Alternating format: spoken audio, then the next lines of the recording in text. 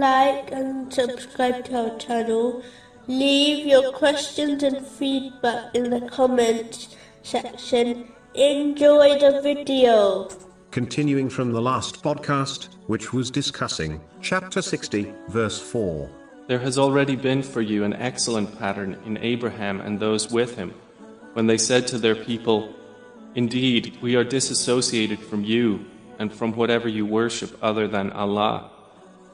We have denied you." It is important for Muslims to carefully consider who they follow and accept as their leaders. In this world, a person will be gathered together with their companions and leaders in the next world. So if a Muslim chooses the leadership of a sinful person, it is not difficult to determine their most likely outcome on Judgment Day. No matter how socially influential a leader may be, they will never be able to protect them from the punishment of Allah, the Exalted, in this world or in the next.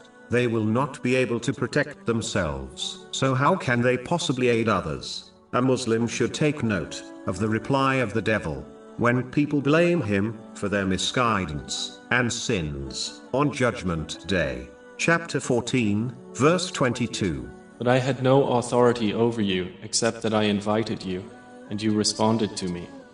So do not blame me, but blame yourselves. Just like the people will not escape punishment by blaming the devil, similarly, they will not be excused by pointing fingers at their misguided leaders. People have been granted intelligence and divine guidance so that they choose correct worldly and religious leaders. They will not be excused if they fail to make use of these blessings. Chapter 43, verse 67. Close friends, that day, will be enemies to each other, except for the righteous.